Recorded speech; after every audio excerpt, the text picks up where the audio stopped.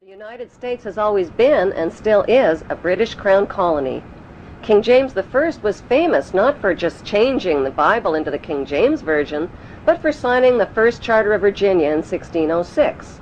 That charter granted America's British forefathers a license to settle and colonize America.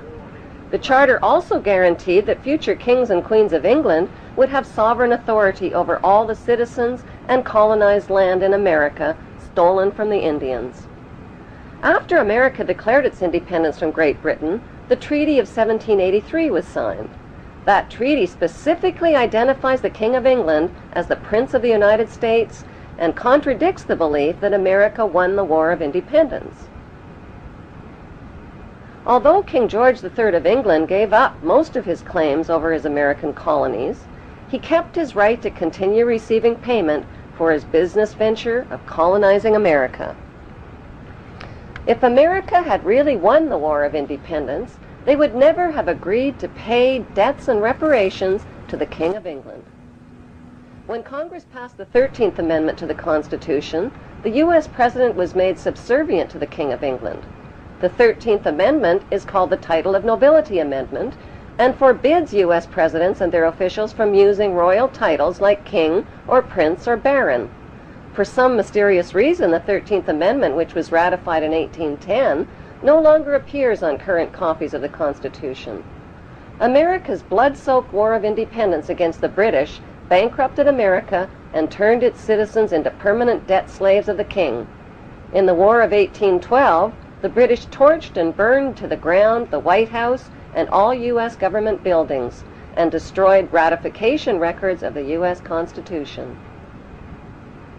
1 century later, a corrupt U.S. Congress committed the biggest theft in world history.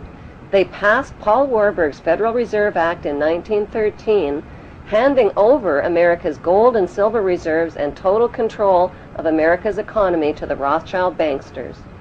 Most Americans still believe that the Fed, or Federal Reserve, is the government. It is not. The Fed is a privately owned banking system whose majority Class A shareholders are the Rothschilds, Warburgs, Kuhn & Loeb, J.P. Morgan, Rockefeller, Israel Seif, and the Lehman Brothers. This private banking cartel is the Fed and is never audited and never pays taxes. They print and design America's money, which displays their symbols of an Egyptian pyramid, a Masonic all-seeing eye, and the words "In God We Trust." Who exactly is the God they trust? They also collect American taxpayers' money through the IRS. Then they loan it back again with interest to pay for roads, bridges, and other public works.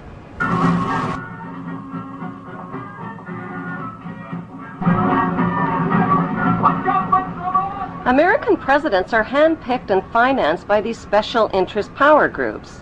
Like George W. Bush, John Forbes Kerry, whose initials are JFK, is a member of Yale University's Skull and Bones Brotherhood.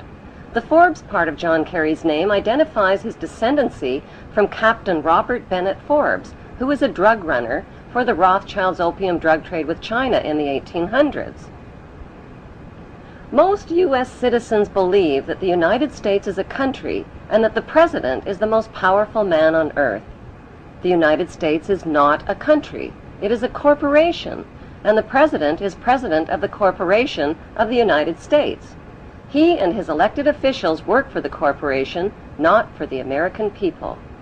Since the United States is a corporation, who owns the corporation of the United States? Like Canada and Australia, whose leaders are prime ministers of the Queen, and whose land is called Crown Land, the United States is just another Crown colony. Crown colonies are controlled by the empire of 3 city-states. At the center of each city-state is a towering, phallic-shaped stone monument called an obelisk that points skyward. In D.C. city-state, the obelisk, known as the Washington Monument, was dedicated to Freemason George Washington by the Freemason Grand Lodge of the District of Columbia. The Constitution was a fraud, a total fraud. The Founding Fathers were lawyers, they were liars, they were frauds. They sold out their own people. The United States, the colonies, never won the Revolutionary War. It was a backdoor Masonic deal to limit the battle damage, make it look like a war, and keep the profits going for England and for the wealthy, elitist, lawyerly families like the founding quote-unquote fathers in the colonies.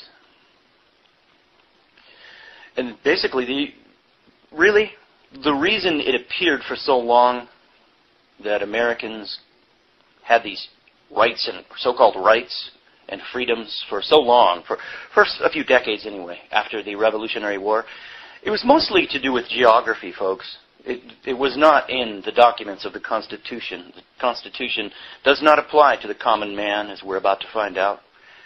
Not even the Declaration of Independence applied to the common man, as we are about to find out. And if you go back in history, things like even the Magna Carta, they're worthless documents. They're worth about the same as a toilet paper roll. Until then, everything you have that you think are rights, they are actually privileges. And that we're in slavery. We always have been. And it's remarkable that even people who get it, they all still will hearken back occasionally to this Constitution as being somehow a fount of liberty for Americans. And they don't know that it's completely faulty. They should know better, basically, is what I'm trying to say, because the Constitution, you're still dealing there with man's law. It's weird. The propaganda you're fed in school about the founding fathers, the framers of the Constitution, it's like people who really get it. And already you're in rarefied company if you get it and you understand that history is a fraud. However, there was this one time in history, this one completely atypical time, when you had a few honorable lawyers get together in colonial America and write this wonderful document to set mankind free. That was the one time when mankind became noble. The one time when lawyers became noble. That was it, the one time. And come on, doesn't that right there, the picture I just painted, all of mankind's history, all of mankind's laws, it's all about tyranny, and profits is what it's really all about, profits. But there was this one time when that didn't apply. As Americans, we have been taught that we defeated the king and won our freedom. The next document I will use is the Treaty of 1783, which will totally contradict our having won the Revolutionary War. See footnote 2.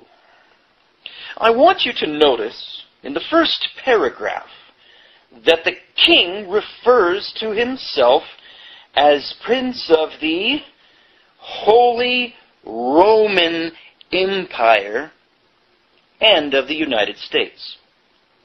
You know from this that the United States did not negotiate this treaty of peace in a position of strength and victory, but it is obvious that Benjamin Franklin, John Jay, and John Adams negotiated a treaty of further granted privileges from the King of England. Keep this in mind as you study these documents. You also need to understand the players of those that negotiated this treaty. For the Americans, it was Benjamin Franklin, Esquire, a great patriot and standard-bearer of freedom. Or was he? His title includes Esquire. An esquire, in the above usage, was a granted rank and title of nobility by the king, which is below knight and above a yeoman or common man. Benjamin Franklin, John Adams, and John Jay, as you can read in the treaty, were all esquires and were the signers of this treaty and the only negotiators of the treaty. The representative of the king was David Hartley, Esquire. Benjamin Franklin was the main negotiator for the terms of the treaty. He spent most of the war traveling between England and France. The use of Esquire declared his and the others' British subjection and loyalty to the crown. In the first article of the treaty, most of the king's claims to America are relinquished, except for his claim to continue receiving gold, silver, and copper as gain for his business venture. Article 3 gives Americans the right to fish the waters around the United States and its rivers. In Article 4, the United States agreed to pay all bona fide debts. I wonder if you have seen the main and obvious point. This treaty was signed in 1783. The war was over in 1781. If the United States defeated England, how is the King of England granting rights to America when we were now supposedly his equal in status? We supposedly defeated him in the Revolutionary War. So why would these supposed patriot Americans sign such a treaty when they knew that this would void any sovereignty gained by the Declaration of Independence and the Revolutionary War? If we had won the Revolutionary War, the king granting us our land would not be necessary. It would have been ours by his loss of the Revolutionary War.